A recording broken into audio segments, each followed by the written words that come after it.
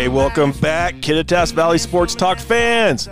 Back with another episode, joined with John Goudat, Sammy Henderson. Guys, welcome back to another episode. I'm so excited to see your faces. Granted, one's here, one's on Zoom, but still, it made my day happier to see you guys here. You guys are looking great in high definition Zoom. So probably looking better on Zoom than we would all face to face. So maybe that's more of a slam on me than you guys. Hey, I think we're gorgeous. We got faces for radio, that's for sure. Guys, we got so much going on. There's a lot to break down here in this episode. I'm so excited, but I need to address the elephant in the room. Okay. Big things have happened at the Kittitas Valley Sports Talk, and this is just sad times for us.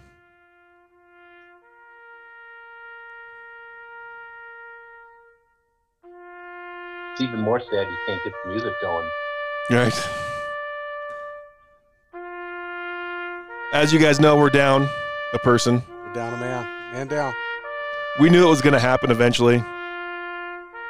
We knew that he was going to leave us. But dang it, it was too soon. Luke Olson is not with us anymore. Gone too soon. Gone too soon. He has gone on to greener pastures or fairways. Literally. Absolutely. And I think this is just a fitting way to pay tribute to our friend Luke.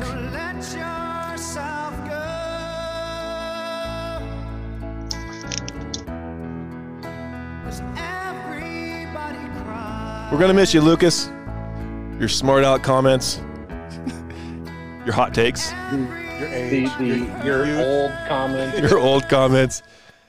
And I think the old comments can, hopefully the door didn't hit you too hard on the way back out. Yeah. But man, talking about my mom. That's right. But we're going to miss you, Luke. We're excited about where you're heading and the greener pastures ahead for you. I know you're listening. Actually, I don't know. I don't know if he listened when he was on the podcast. That's right. Yeah. No, Luke got to go be a golf pro. He's changed occupations. We're still going to have him on from time to time when he decides to come cross that mountain range and get back over here. But his insight. We've always talked about like doing the podcast from a golf course, and now we have another golf course to potentially play from or shoot or record a podcast from. So maybe Luke can help us out with that, because we're cheap jerks, and Luke, it's up to Luke to get us on the green. When I was recently, we got to step up our games. He was like the local sports guy when it came to high school, and somebody's got to fill the gap there. So I don't know who that's going to be. We can figure that out. We'll figure it out. We're pretty good at we're all flying. looking at each other like, you. Hey, absolutely. Well, Luke, best of luck. Thanks for being a part of the Valley Sports Talk. It's not like you're gone. You're still going to come back on sometimes when we invite you. I think the biggest thing we're going to miss is Willow's snacks that she would make for us. I know. Those were the best. I mean, that's kind of why we kept you around, Luke, because the snacks were superb. We miss you too, Willow. That's right. So we got a lot to talk about, and it's nice to have a lot to talk about because we've had a lot of months of nothing to talk about. It's true. And we got a guy coming on that has big things to talk about.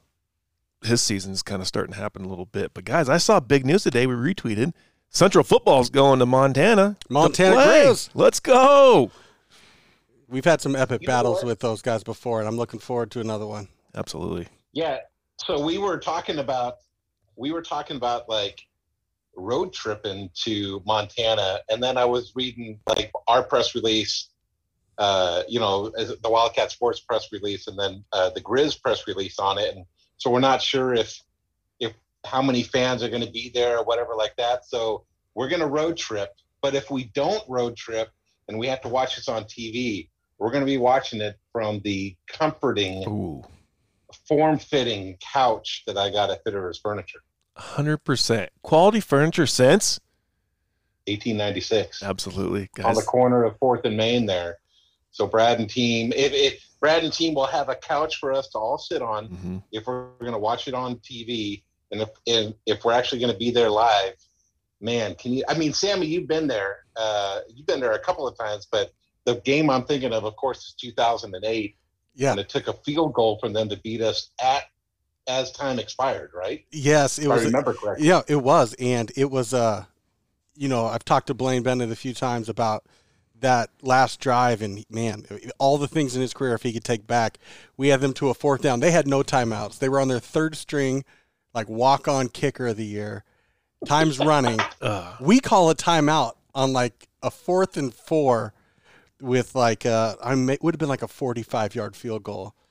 And of course they were bringing on the kicking team when we called the timeout. They go for it, get about 15 yards, and then kick an easier field goal.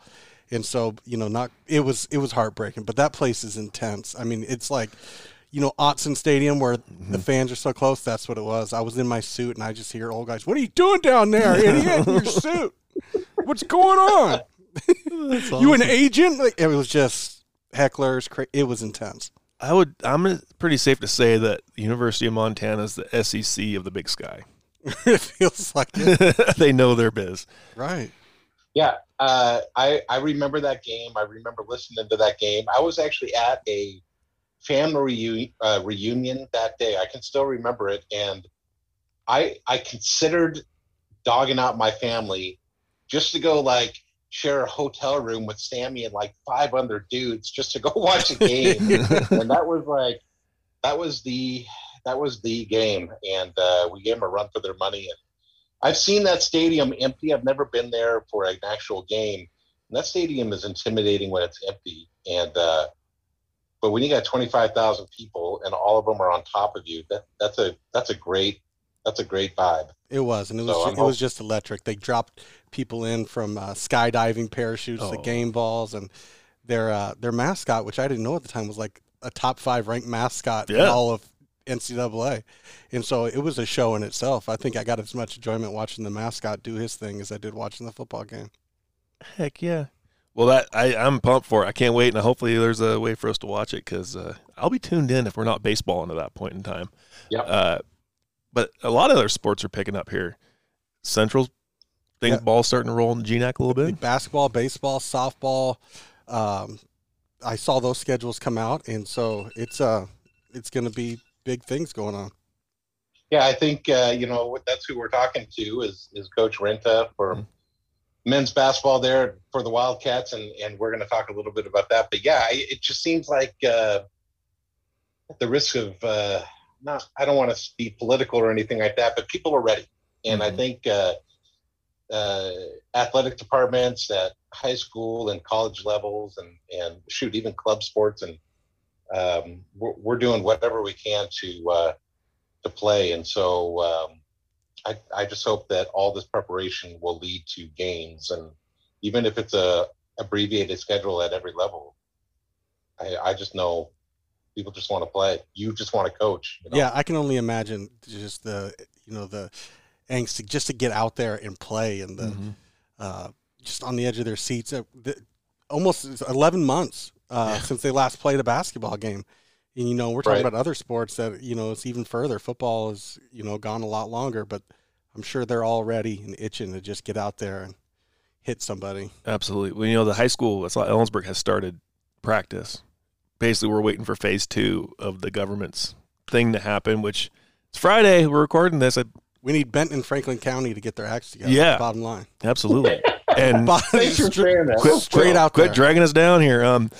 But no, and then so for the B schools in the area, Cleveland and Kittitas, we're waiting until the 15th to start football practice, and hopefully we're in phase 2 by then, and that'll be a 6-7 week season, and then we'll be in the baseball. What's that do with your baseball? You got some guys that are wanting to do both?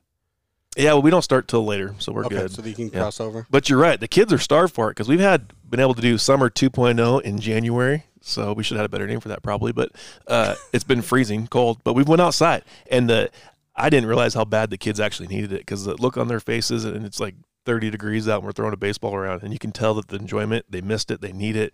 So get us to phase 2 and let these kids go out and do their things they're meant to do at this age. That's for dang sure. You tweeted a video, or it was on Facebook, maybe it was on both of them, and it was like a 10-second clip of the sound of the ball hitting the leather glove. Yeah. And there is something to be said. I think that the reason why that resonated with me is I think that this world, I want to say baseball or playing catch fixes everything, but this world needs more rounds of playing catch with friends or family or whatever. my daughters, we still go out and play catch. And I don't know, you can just solve a lot of world problems, or at least chill out and relax just by playing catch. So I'm not trying to tell you what you want to hear, but that video resonated with me just because I remember thinking, wow, it's so relaxing, and you forget how much you appreciate that when it's taken away. 100%. And it actually hasn't been that cold out, honestly. Yesterday sucked. Wind was blowing. Oh, it was. We had our fill. Yeah, but it was chilly. It was chilly, but no, it's been good. I'm excited things are coming back. I'm excited that GNAC sports are starting to happen. I can't wait. I know that I don't know if we can talk about it yet, but I think you did say the schedule for baseball's online. But yeah, it's on GNAC sports, that's for sure. So it's official. Yeah. The 26th, they're at home against St. Martin's. Against St. Martin's, and we're going to see if we can hop a fence and get out there. Heck yeah, let's go. Set the barbecue up and roll it. Now we're talking. Well, right. I think we need to go ahead and bring on our guest for the week, Coach Brandon Rinta, head coach of men's basketball at Central Washington University. We'll be right back after this message from Fitterer's Furniture with Coach. It's been a long few months for all of us, but the wait is finally over. Fitterer's Furniture in downtown Ellensburg is proud to be safely serving you. Fitterer's is now open during regular business hours while keeping you, your family, and everyone safe. Stop by Monday through Saturday from 8:30 to 5:30 and browse 3 floors of quality home furnishing, plus free delivery in Central Washington. From everyone at Fitterer's Furniture, welcome back. Fitterers. We're pleased to welcome head coach of Central Washington men's basketball, Brandon Rinta. Third year, correct? Third year with the program. And welcome to the show. We're happy to have you here. Appreciate you guys having me on. I've been looking forward to this and looking forward to talking some sports and talking some basketball and talking some Wildcat athletics.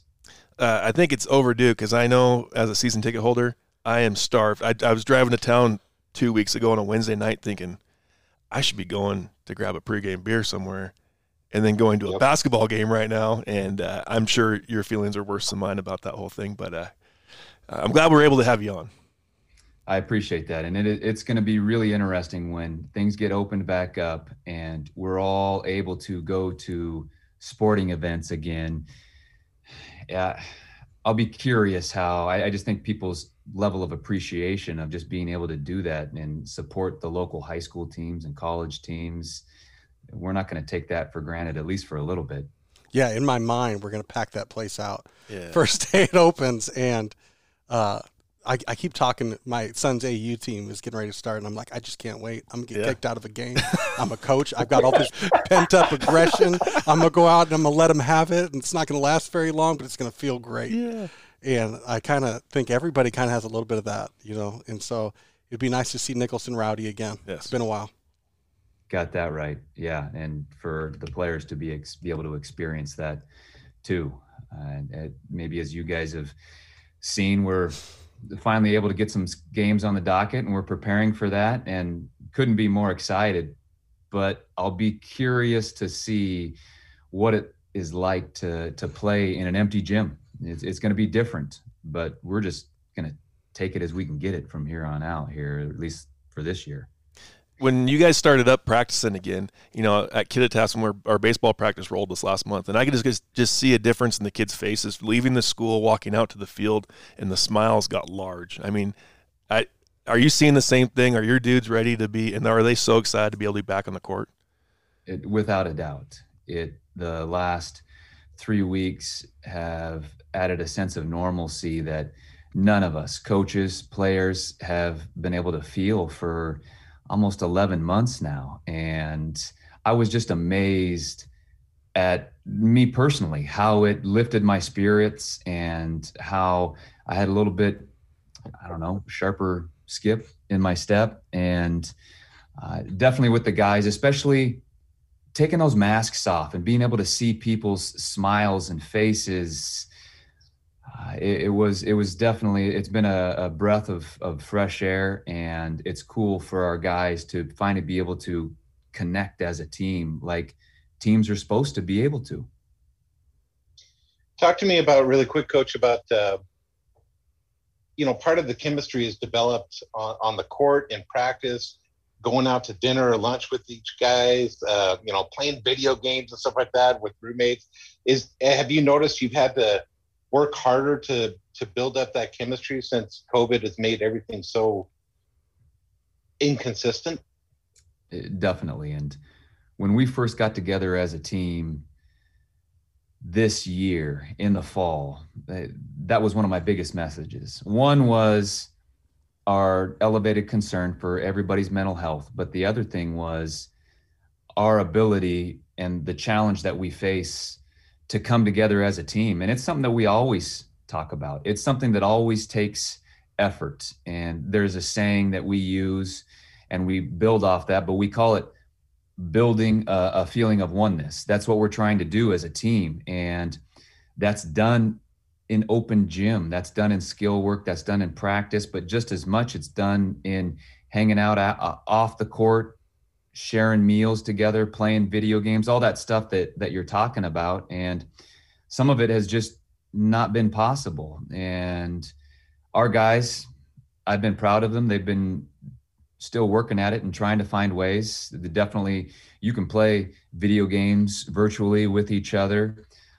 And they did as well as they could in the fall, but it's not until 3 weeks ago that they were able to connect like a team should be able to. And that's been as important to us as being able to be on the court and becoming better basketball players.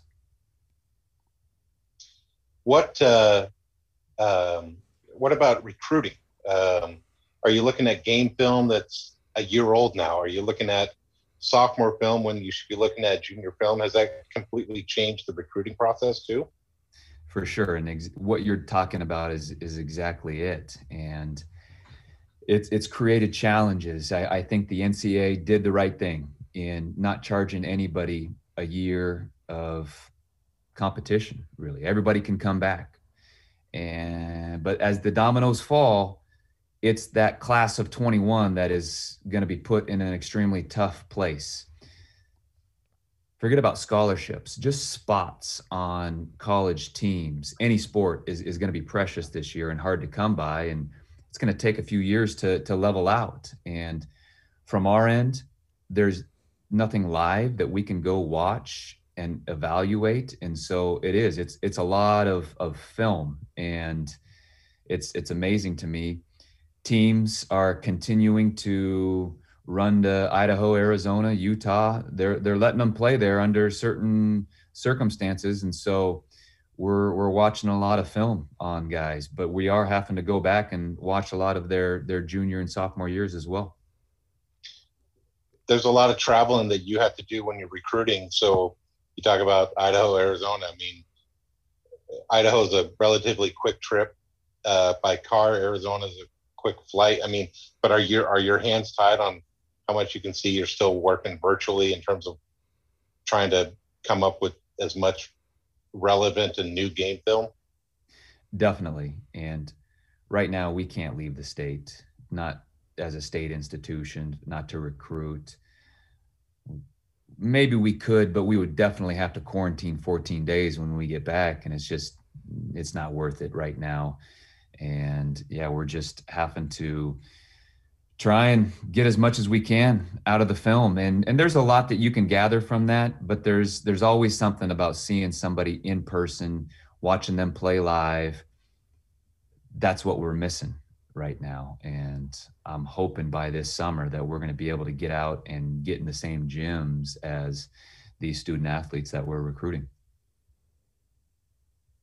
What about what are other coaches telling you in terms of other GNAC coaches or coaches that you've gotten to know over your playing and coaching career? Are there new ways to recruit that you're stealing ideas from other coaches and stuff like that, or is it still the same X's and O's stuff, just maybe a little bit more cell phone and Zoom video involved? Yeah, it's definitely more Zoom calls, FaceTime with these recruits, just trying to get some face-to-face contact. But other than that, when it comes to the on-court evaluation, it's all film, and everybody's in the same boat. They are allowing Division II schools to leave their campus. We haven't been able to. I think one weekend we were able to get away back in the fall, early fall, but that's been it for us. Division I, it has not even been an option. They've been locked down. NCAA has not let them leave their campuses since last March. So pretty much everybody's in the same boat when it comes to that. I've got this theory for Division II sports in general when it comes to recruiting, and I think there's just going to be, you're going to hit really big or you're going to miss pretty strong when it comes to recruiting. Because I've always thought that junior to senior year is one of those, especially for the Division II level. Some of those kids that go Division II weren't even really looked at their junior years, but come their senior year, they build a resume. They're like, I think you could play at this level. And so working on film that's dated and that growth, that maturation that teens do at that age, I feel like there's going to be some real big hits, but I think there's a chance also for a lot of misses. And so I think it's going to be, my theory is a real tricky couple years of recruiting, and there are going to be teams that make a soar and there's going to be teams that take a hard dive. And that's what I'm working with. That's me projecting out. No, you are 100% right. And your theory is, I would go as far as to say it's a fact. And even today, I find myself, I have these moments of anxiety. We need to sign a couple players, and we got to have patience. We got to have patience. The Washington State high school season, basketball season, it may not happen until May, June. And what you're talking about, I'll break it down a little bit as far as, the Division I programs, a lot of the guys that they are bringing in out of the classes, they sign them early. And so where Division II schools can sometimes get really good high school players are those guys that during their senior season take big steps, and they're always coming on our radar during basketball season of their senior year. You know about them, but then it becomes obvious that they've taken a big step, and they jump on your radar and you start recruiting them. And that's how we've ended up with some of the good players even on our roster right now. And that's not available right now. We're not able to see those guys, those seniors in high school who have been able to take that step, that pop on our radar, that we know are good enough. Hopefully, even if it's a 6-week season come May or June, that's able to happen, and we're able to have the patience to wait for that. I guess I should ask this question earlier, but what I'm sitting here thinking of, it's you can see the guy's skills and progressions on the film, their game film, but measuring the unmeasurables, how they act, how they are as a competitor, that kind of stuff, that's got to be, and that's something that's so huge, I feel like, and especially in college athletics. I mean, how, maybe I'm asking an impossible question, but how can you measure that through a Zoom call right now? Yeah, and that's always tough, and that's always the trick, really. Talk to as many people as you can, try and read through what they are saying, trying to base your opinion on who that recruit is based on words, actions, body language. But that's what you're talking about is really important stuff, though. Essentially, you're talking about the character, the work ethic, the competitive temperament, all that stuff that goes into really determining if that player is going to reach their potential or not. And we put a lot of time and effort into evaluating that side of a student athlete. And yeah, it's even tougher. I mean, I'll talk to high school coaches right now, and coach, I just don't know. I haven't seen him since last March. I haven't been in the gym with him. So I can't tell you. And that's reality. It has become tougher to evaluate those intangibles that you're talking about. Coach, let's talk about recruiting in general, or just like historical stuff. I mean, compare your time when you were, an assistant at Eastern, or taking over the helm at LC State. What's been the major difference from recruiting then? I'm sure technology has got to be the biggest one, maybe, but what's different in recruiting today versus a decade ago or 15 years ago? Man, like you could write a book on that. That could be a 30-minute answer right there. I remember, I'll go back so far as when I was at Lewis Clark State College. There was a successful baseball coach there by the name of Ed Sheff. Ed Sheff, man, I forget, but I want to say he won 16 national titles, something like that, something crazy. Like the guy, it was Ed Sheff and then Jesus. Like he was above Jesus there in Lewiston. But they used to tell stories about there was one phone on campus. The whole college only had one phone, and he used to go in there and sit in there and make phone calls to recruits for 6-7 hours at a time. And the vice presidents and everybody would be coming in wanting to use the campus phone, and it was like, sorry, Chef's in there using it for recruiting. He's cooking. I remember my senior year here at Central Washington, my parents buying me a cell phone, and I'm looking at this like, why do I need this? Okay, thanks. Well, within 2 years, you're using that to start to texting recruits. And now it's just a never-ending stream of information from you to the recruits, whether it's texting, calling, tweeting, emails, whatever it is.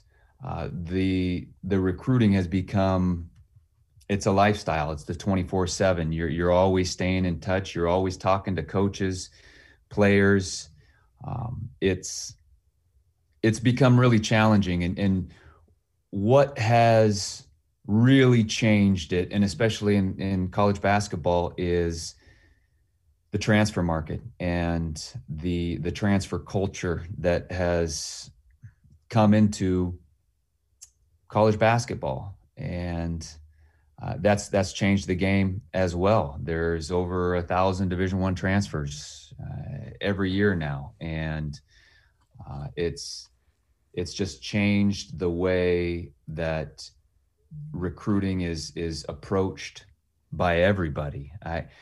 I still enjoy it. I enjoy getting to know these players, getting to know their families, building those relationships. There's something special that happens during the recruiting process where you're choosing somebody and they're choosing you, and it can build a special level of trust when they come into your program and become a part of that family. But it's definitely becoming something where I think you were calling out of payphone booths or landlines and mailing letters to something that has just become all-consuming and a 24/7 job at this point. So you can't. I mean, there's still rules where are there blackout times or dead times when you can't talk or reach out to players? But in this Twitter, Snapchat, IG, can you like retweet one of your, if you got your eye on a guy and he tweets something or he's got a stat up there, can you retweet that, or is that limited? Does the NCAA limit even that passive kind of interaction?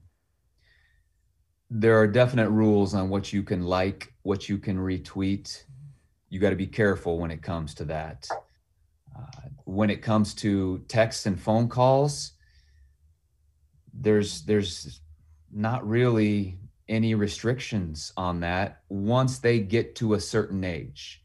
Junior in high school, juniors and seniors, texts, phone calls. It used to just be one phone call a week, but they went away from that. Now, the amount of in-person contact you have, there's dead periods, quiet periods, evaluation periods, contact periods. As far as in person, the calendar changes, but the texts and the phone calls always remain. Wow. Well, Coach, I'm sure I guess we have some listeners who have kids who with aspirations to play college athletics or get that scholarship. What advice would you give anybody listening if their kid's trying to find a spot somewhere or work? What advice would you have for them as a student athlete? Yeah, I can tell from my end, it's a challenging position to be a parent and try and give guidance for their kid who is looking and wants to be a college athlete, and especially now.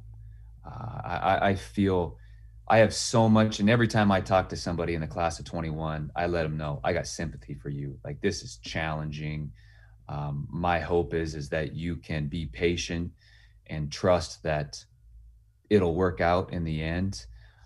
But as far as a blanket statement to parents, I would really encourage them to leave it in the hands of coaches and their players. I think that the communication between college coaches it's always going to be better received when it's coming from the player or their coach, whether it's their high school coach or their AAU coach. I would like to think that with where we're at now, that nobody is going unseen, that as long as they are putting the effort in and working hard and putting the time in, that's the most important part of the equation here. When it comes to basketball, spending time in the gym, making sure that you can do everything that you can control, ultimately that's what's going to be in your best interest to end up where you want to be. I think that the mistake a lot of people make is maybe they turn their nose up at community college, Division III, NAI, Division II.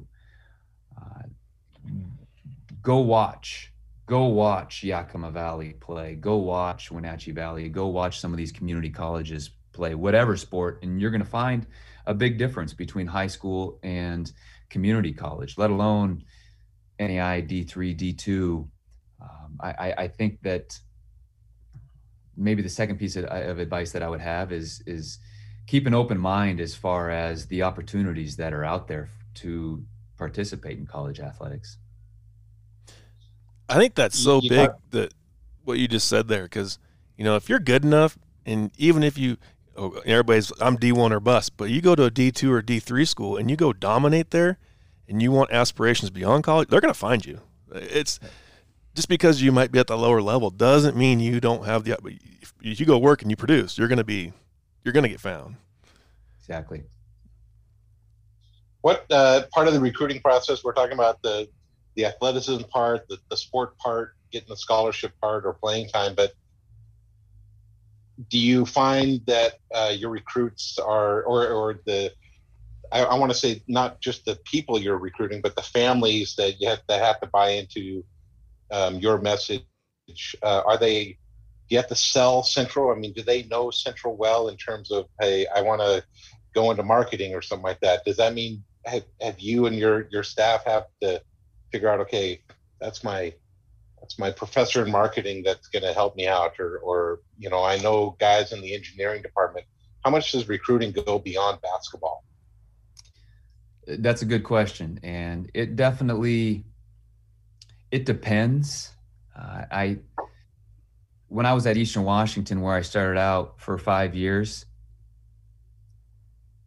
it never went beyond basketball. It was 100%. Division I, that's the thing. I can think of maybe one player while I was there that really took interest in the academic side of their recruiting visit, even though we did it with all of them. That's part of the reason why I like being at the Division II level, is there's more of a balance there. And that's one thing that I found immediately when I went to Northwest Nazarene University, especially at a faith-based school, where you got people choosing that school for a lot of people choosing a school like that for reasons beyond basketball.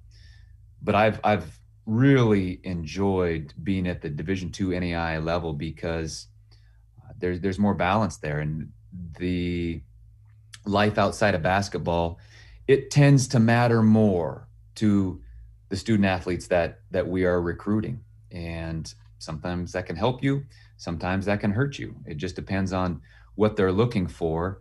But we're blessed here at Central. We got strong academic programs here.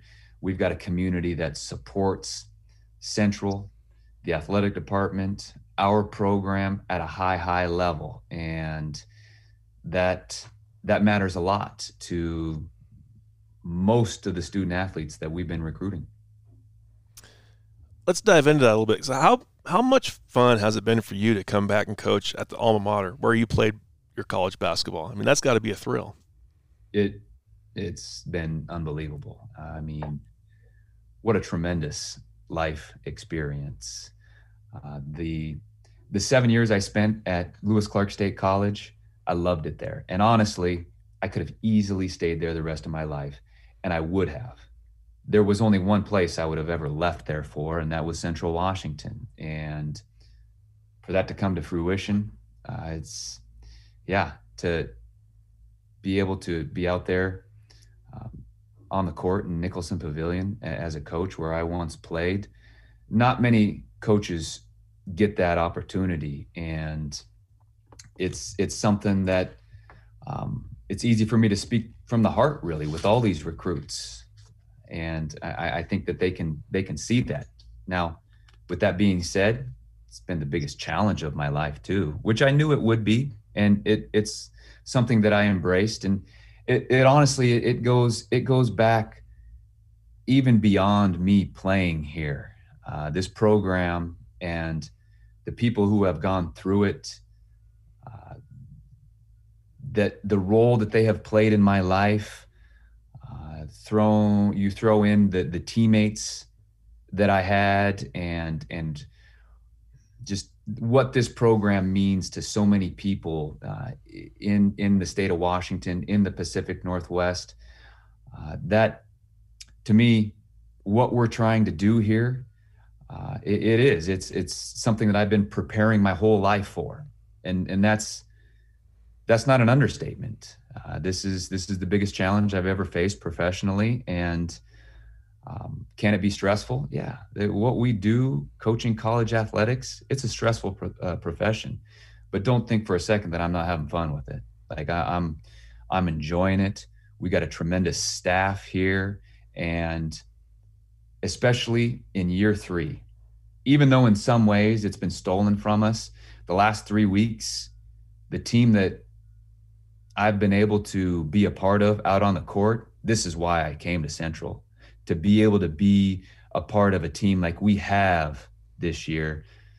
It's given me extra energy, and I've been loving these guys. They've been really fun to work with, and if I ever needed validation of why I was led to come to Central, it's these 13 guys.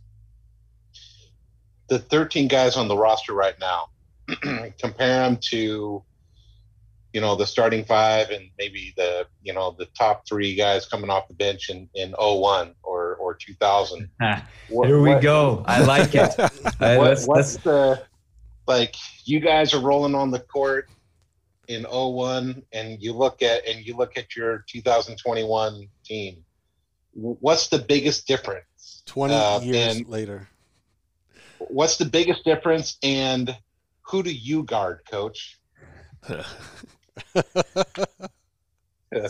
This is where we should have started the podcast. So you know what? Before we got on the podcast, we should say this. Before we started rolling here, listeners, we promised Coach that we wouldn't put him on the spot, and I lied, Coach. I want to know who you guard. This is the fun stuff here. This is not me putting on the spot. And the history of the program, let's just talk about it at the Division II era. You got the 99 team, the very, very first year in Division II, and how tough that transition is. and that team won like 22 games in a row and won the conference and hosted the regional. And then you got the 2000 team that was a few points away from going to the Elite Eight. And I was at NNU and had to coach against that 2011 championship team, and they're in the conversation as well. This team, comparing them to those teams, I got to be careful here because I can end up with a lot of hate mail and a lot of pressure. Hate texts, hate texts from my teammates. Okay, but who am I? Who am I guarding on this team? I think that's probably without a doubt. I'm probably guarding Xavier Smith, and why? Yeah, that would be a tall order from my end. But those are the guys that I ended up on and that I enjoyed playing against. I think that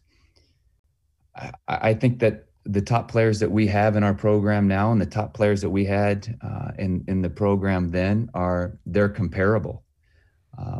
What the biggest thing that I noticed coming back into the GNAC is just how this conference has continued to get better and better.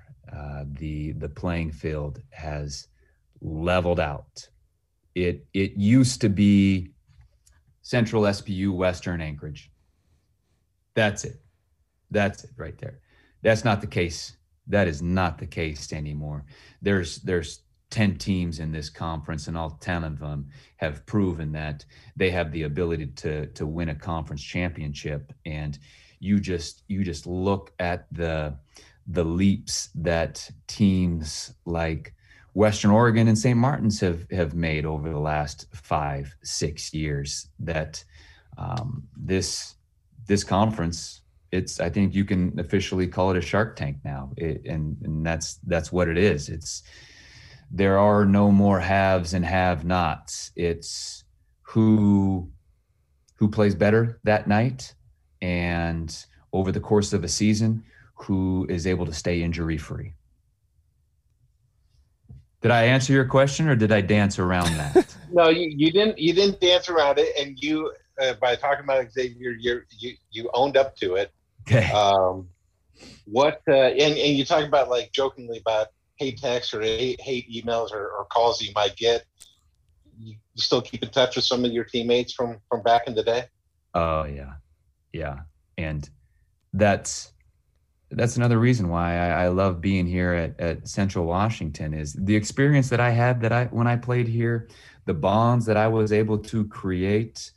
Those are lifelong, and that's what we have always worked hard to create within the programs that we've coached. And I think that we've been successful at doing that. But I think that it's easier to do that. It's always a challenge, but it's easier to do that at a place like Central Washington, where you're putting guys in a position where they can really take pride in what they're a part of, and the college experience that they have, and the college experience that they get to share that with the teammates that they get to share that with.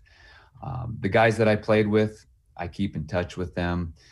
We see each other whenever we can. I'm closer to those guys than anybody else that I've in my life, really. So in a previous life, Coach, before I got into banking and podcasting, I guess I could say, I worked for the Daily Record, and seems like most of my interviews with Coach Spar, we would talk about game or practice, and then most of it was just friend to friend talking off the record. And one of my favorite things that he ever said about you, off the record, but it's been far enough now that I can say it, is on the record. Now it's on the record.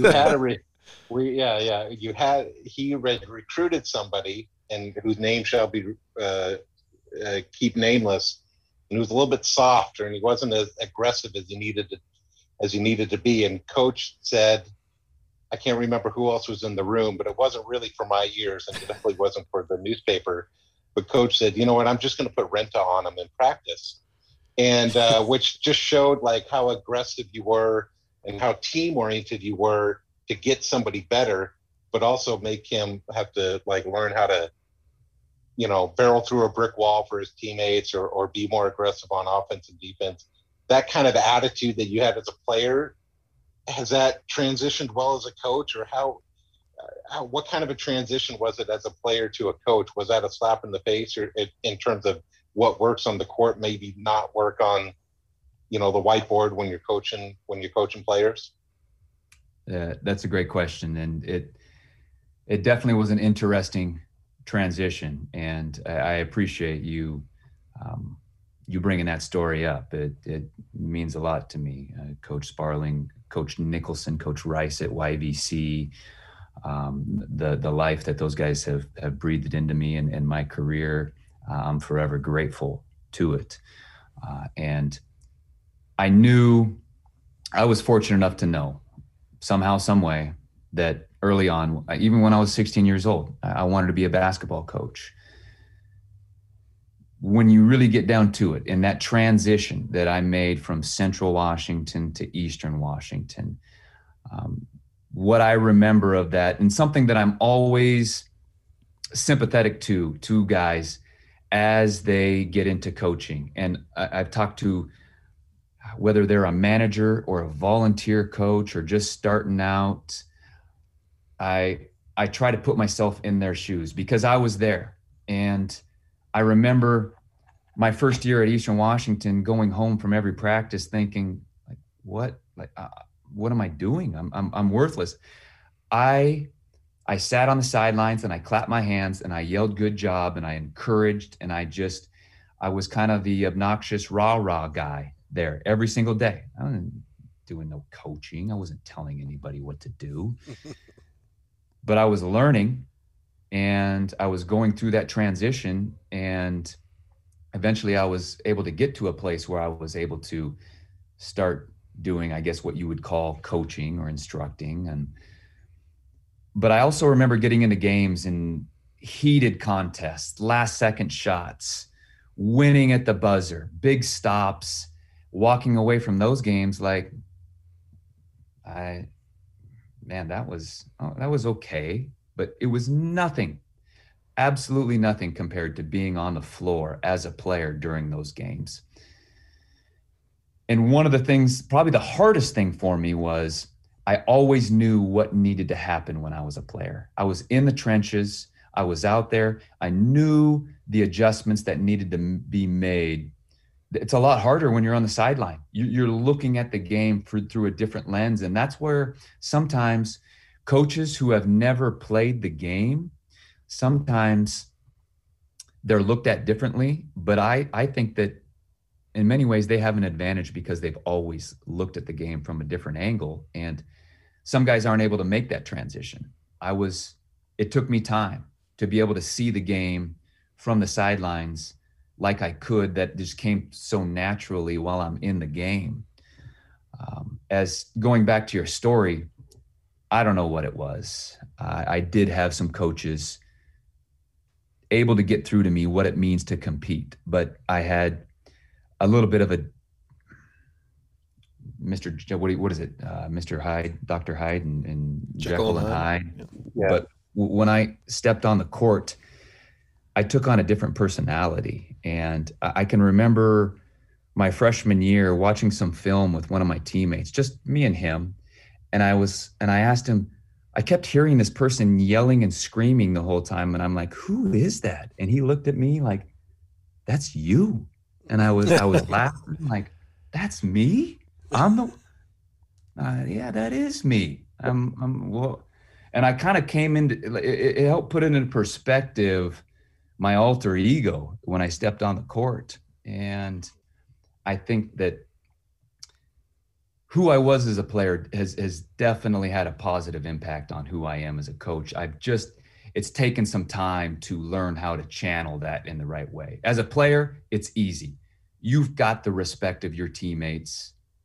I was able to, and I knew how to get out of them what was most beneficial for the team.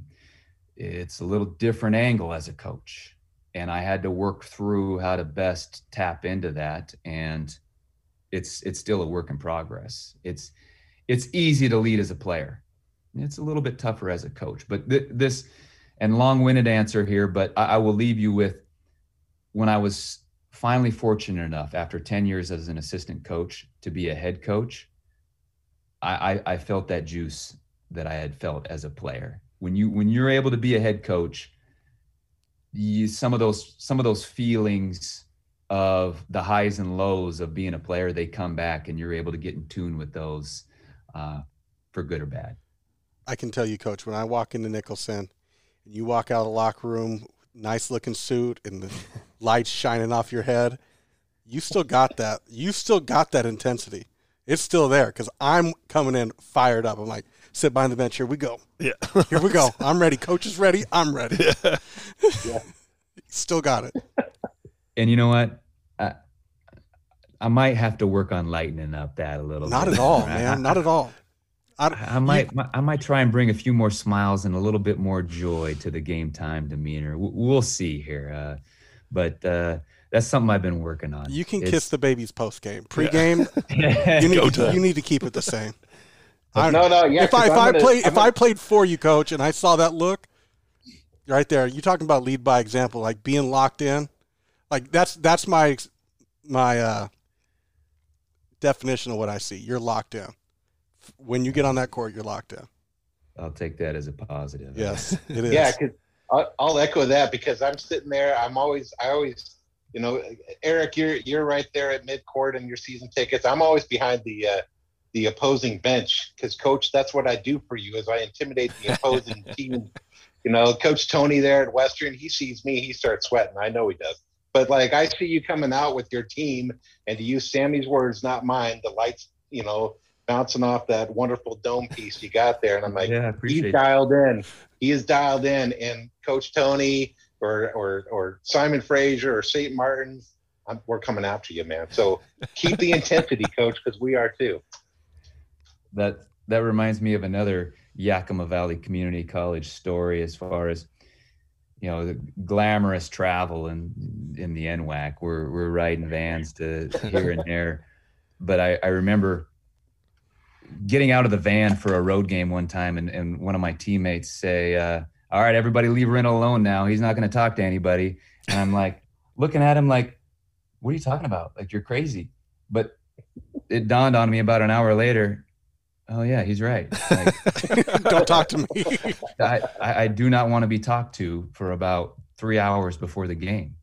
Just part of that self-awareness thing. My teammates at Yakima Valley definitely helped me out with that in a few different ways.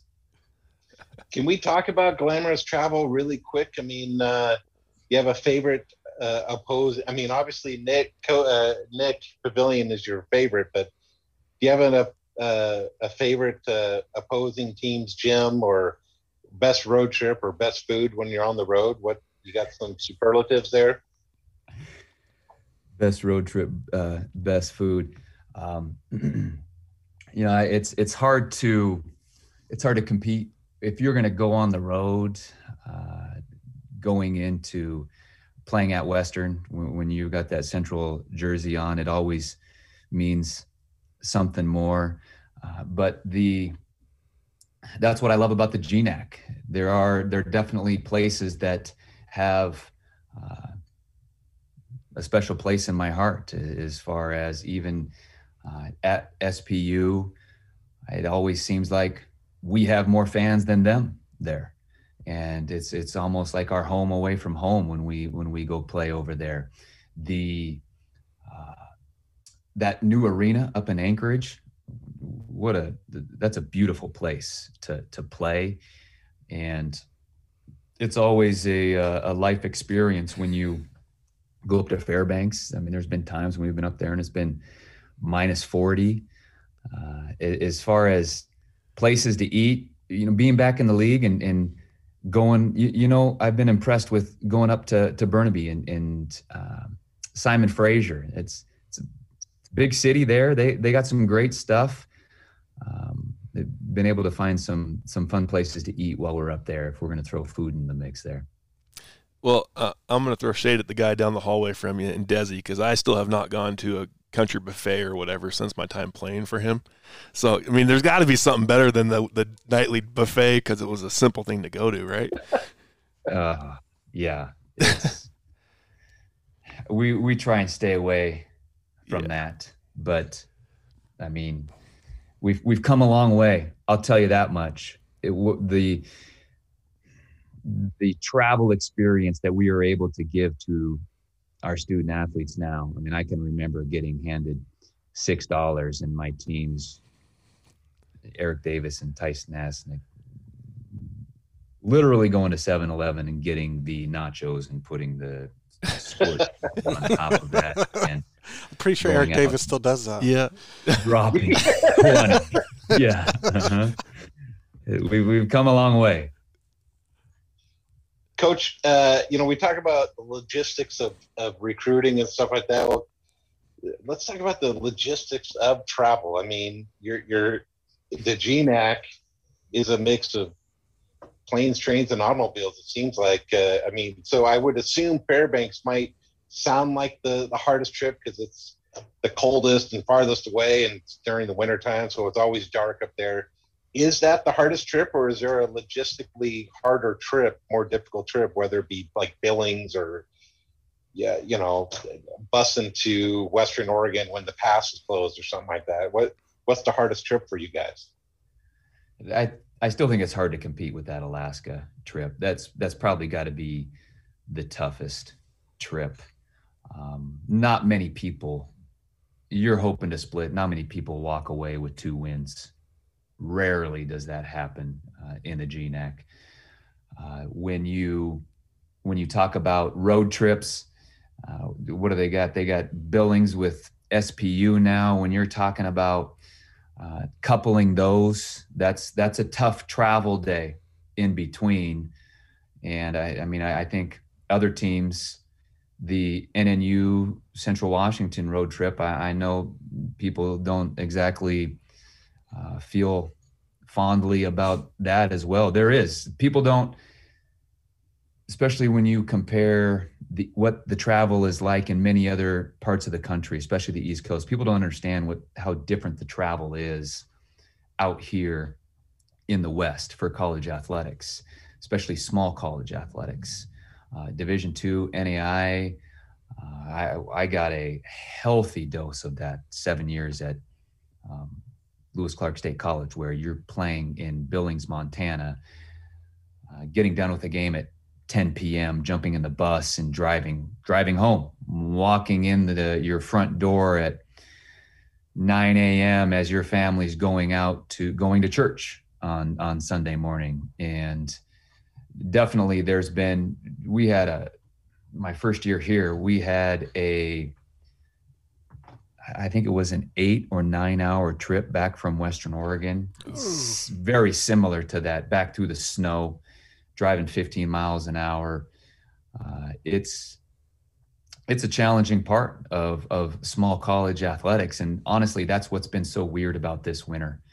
I've never tasted a winter like this. And while I am so disappointed and it's been so challenging on many levels, the time that I've gotten with my family this winter, it's unprecedented. My wife's looking at me like, "You're still here?" Like, the time I've been able to get with my family, I'm grateful for that, honestly. Well, Coach, as we start to wrap this thing up, I got one more really hard question for you. I like hard questions. Who's going to win the Super Bowl on Sunday? Okay. Now, you are not talking to a man's man here, okay? And if I'm completely honest with you, I am outside of basketball, I am so out of tune. I couldn't even tell you who's playing in the Super Bowl, okay? So tell me who, and I'll be glad to pick a team. Okay, you've got Kansas City Chiefs, defending champs, Patrick Mahomes. Okay. You got Tampa Bay with Tom Brady, the GOAT, going on his 7th Super Bowl. Tom Brady found his way back into the Super Bowl. How could you not root for this Cinderella story? That's where I find myself stuck, right? Huh? Yeah. I'm with you. Of all the teams, of all the sports out there, he's the only definitive GOAT. Right. Where nobody's really going to argue with that. No. Basketball, you could have. Well, that's probably a question we should ask. We should. LeBron James. There'd be a fight Michael in this couch Jordan right here, but conversation. But baseball, you could throw out a million different names. But football, there's just one name. That's right. There's just one name. Yeah, that's cool. I appreciate you enlightening me on what's about to happen on Monday, because now I've got even more reason to tune in. But to be honest, when it comes to especially baseball and football, I'm way out of tune. I'm watching basketball, recruits, our team, and then college basketball and NBA, and beyond that, I don't even watch TV. But what I do enjoy, and I stay in tune just enough, people around me at least, I hear conversations. I love tuning into that very last moment when that team wins that championship, whether it's the World Series, whether it is NFL, whether it is college football. I am a sucker for championship celebrations. I love it because I know what goes into those. And it inspires me every single time to see those teams and the look on their faces. And so if nothing else, I'll tune in for the end to see that. And it's a little bit different in those professional sports, but to me, it never gets old. Absolutely. Well, I do think the Coach Rinta show, when we can get back to normal, we need to make that happen here. Maybe bi-monthly, I don't know, something like that. We'll send you the contract, Coach. Yeah. We'll send you a contract. You just sign on the bottom line. We're good. We can make it more abbreviated too. That's right. As long as you need. That's right. Let's do that. And especially maybe once a month or something when we are in season. Yeah. We'll come to you. An occasional update out of season, but I'm grateful for this community and the support that they give Central, the athletic department, our program. And if there's even one listener out there that is, cares about what we're doing as a program, this is worth it to me. So I'd be happy to help you guys out. That's awesome. Sounds good. Well, thank you so much for taking an hour out of your day to sit down with us and coming on the Sports Talk. Appreciate it, Coach. Great being. Was that an hour? Did we make that? We made it an hour. We promised you 15 minutes, but we were rolling, Coach. Yeah. That's good stuff. Appreciate you guys and what you're doing for the local sports community. Appreciate Thanks a lot, that. Coach. Well, Sammy and John and I will be back to wrap this thing up right after this message.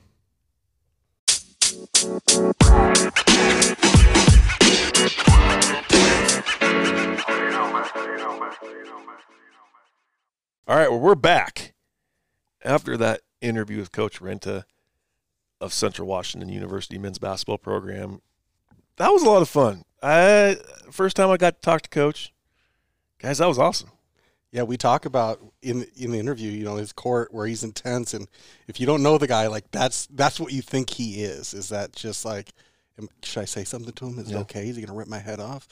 But he is one of the most down to earth guys offside. He's got that Jekyll and Hyde. Jekyll and Hyde. Right. Man, it's hard. I see why you had a hard time saying that. He's got it, and when he turns it on, he's intense, but he can let down his guard pretty quick. All I know is I just want to watch Central basketball. Obviously, with the COVID stuff, it'll be hard to watch it live, but I just want to watch Central basketball either live or on the live stream. I just want those guys to be able to play, and I want to beat Western. I want to beat SPU. I want to beat NNU, and then I want to take this momentum and just destroy everybody in the fall and winter of next year too. Man. Absolutely. I could absolutely go for an undefeated season. Some team. I don't even care who it is. Yeah. Something to watch. Let's I'm go. I'm ready. I think the biggest fail of this whole thing is I didn't have my Western You Suck shirt in the background. That would have been perfect. Oh, you should have sorry, had that. Coach. Yeah, next time he would have very much appreciated we'll have that. But no, it's exciting to see and talk to guys that are in the leadership levels at the Division II programs or college programs in general, and the way he talked about being a part of the Wildcats in Central. And I think that's a great point, because I know even when you run into someone, oh, I went to Central. Oh, you did that? You went here? There's a family within this, and especially when you get down to the athletic department. No, it's fun. I hope we have a normal season next year. I hope we get to be sitting there watching things, right, and watching this team that he's put together. And I hope we get to see him for a long time. You know, part of that's predicated on success, and so the more success, I mean, he wants to be here. He'll be here for the next 20 years, if we allow it. And man, I hope that comes true. The saying that kept coming to my mind was "Be where your feet are," and that dude is 100% where his feet are. Yeah, he's not looking at the grass over there. He wants to win. He wants Wildcat basketball to be a powerhouse.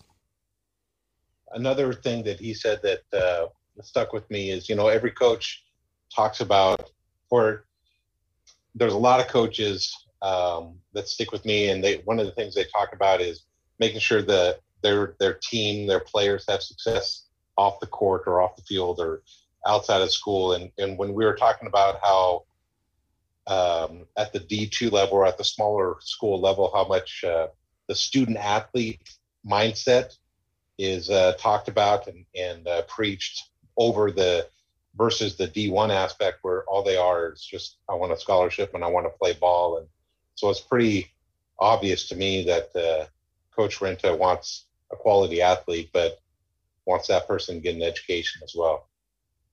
Absolutely. Well, I think we all know what question we have to ask ourselves right now. But we ask Coach, let's ask ourselves. Who's going to win the Super Bowl Sunday? So if I answer that question just plainly, I say the Chiefs, and I can leave it at that. But that doesn't satisfy my heart. Just say that. Or our listeners. Right. Serving the people. That's right. In my heart, I want Tom Brady and the Tampa Bay Buccaneers to pull off a miracle win. That's how I feel. I feel it's going to be a miracle if they win, because I feel like Kansas City's a machine. Tampa plays too inconsistent, even though they haven't lost in like 6 games. But they haven't played the caliber of someone that's like, you make a mistake on us, you're done. And that's kind of what Kansas City has been since they lost to the Raiders, is that they just haven't allowed people to stick around. And so I don't think it'll happen. But if Tampa wants a chance, their defense has to make plays. They need to hit Mahomes, and they need to get turnovers. If that doesn't happen, they don't have a shot. How about you, John? I think that the smart money is on the Chiefs, and that's not to take anything away from the Buccaneers, but you're right, they are a machine.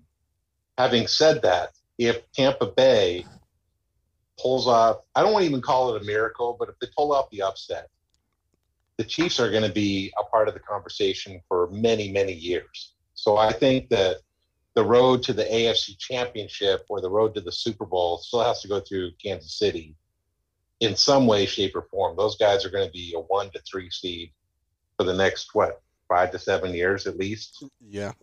So I think Kansas City is definitely the the New England dynasty is clearly over, and it's for Kansas City to take. So the Patriots didn't win the Super Bowl every single year, but it seems like the conversation included them every year. And I think the Chiefs win. And if they lose, they're still a part of the conversation for many, many years. Right. This is going to be a good game. Because I feel like, if I'm remembering right, the last couple Super Bowls have been kind of boring. They haven't been great. Last year's might have been. I was trying to think back at what Kansas City came back from double digits with like 6 minutes left. But the ones before that, horrible.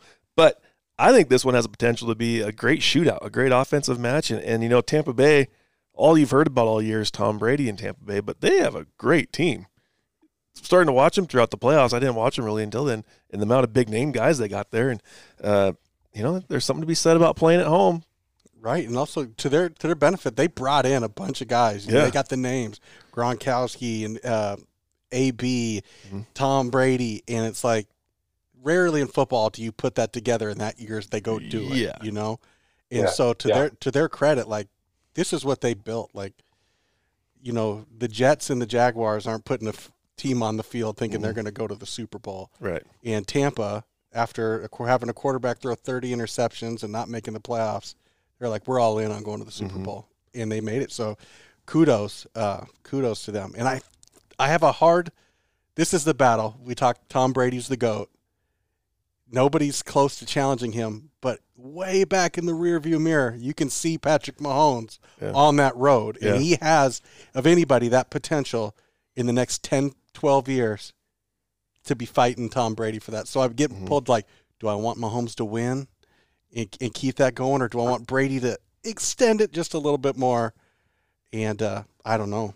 Well, I'm going Bucks because I think that'd be a cool story for Tom Brady. It would be. I think that's going to come. I hope it comes down to a back and forth game where the person with the ball last wins. And I just feel like if you give Tom Brady the ball with a minute left, he's going to win the game. I think everyone, and if you're not rooting for that at the end of the game for Tom Brady to win, you're just a flat hater. Yeah. Bottom line. Yeah. You're a hater. Either he's wronged your team for years and years and years, and you can't get over it. Kind of like how I hated John Stockton and Karl Malone. Couldn't stand them. Yeah. Why? Because they kicked my team's tail every single year, and I couldn't stand them. Them and the Bulls. You're either that, or you just shouldn't be watching football. You're right. I'm glad to know that we've matured now, and that we appreciate greatness. Because I'm with you. Because I hated those guys too back in the day. Right. So, I think that's where we're going to be. So, well, I mean, there's been drive-bys from at the new Big Country Studios. We were moved inside, which was nice. It was warmer. We've had the Fitterers Furniture truck going by making deliveries. So a big shout out to our sponsors. I believe there's free delivery. Even apparently out to the pocket. Out in the Badger Pocket. God's country out here. So we've had like a Fitterers billboard going by constantly because they're selling lots of good stuff. And people out here appreciate that. So go check them out. They're in the corner of 4th and Main. You will not be disappointed with what they have to offer. Big thanks to Coach Rinta for joining us. Big thanks to Sammy and John. Glad you guys got to be here. Luke? We're going to pour some out for Luke after this. That's right. We're going to pour one out for our homie Luke. Yeah. who's playing golf or doing something, right? And this one's for you, Luke. Just kidding. You're playing golf today. So you're enjoying the non-windy day of Ellensburg. But thank you to you listeners. If you have a chance, please get on iTunes. Please rate and review. The more ratings we get, the more this thing might show up in somebody's podcast form. And, you know, if someone in the Valley hasn't heard of us yet, share it with them. Let's spread the word of the Kid Valley Sports Talk one listener at a time and try to grow this thing even bigger and bigger. Guys, until next time. Take care, gentlemen. Take care. Take care.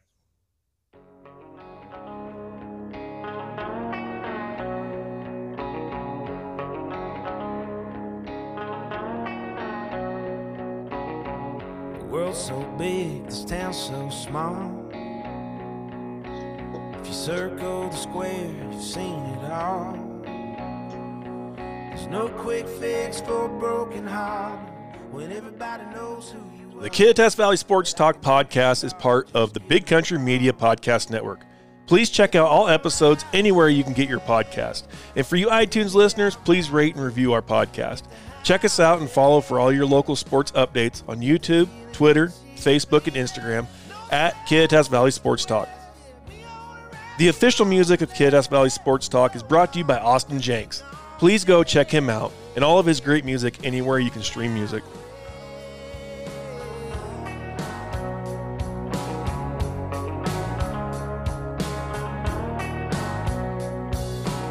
I wanna be your rock, I wanna be your man.